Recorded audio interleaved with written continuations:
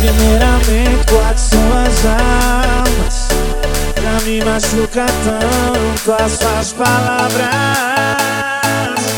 Eu tô querendo uma conversa civilizada. Sei que tá esperando uma crítica, mas tô correndo dessa briga.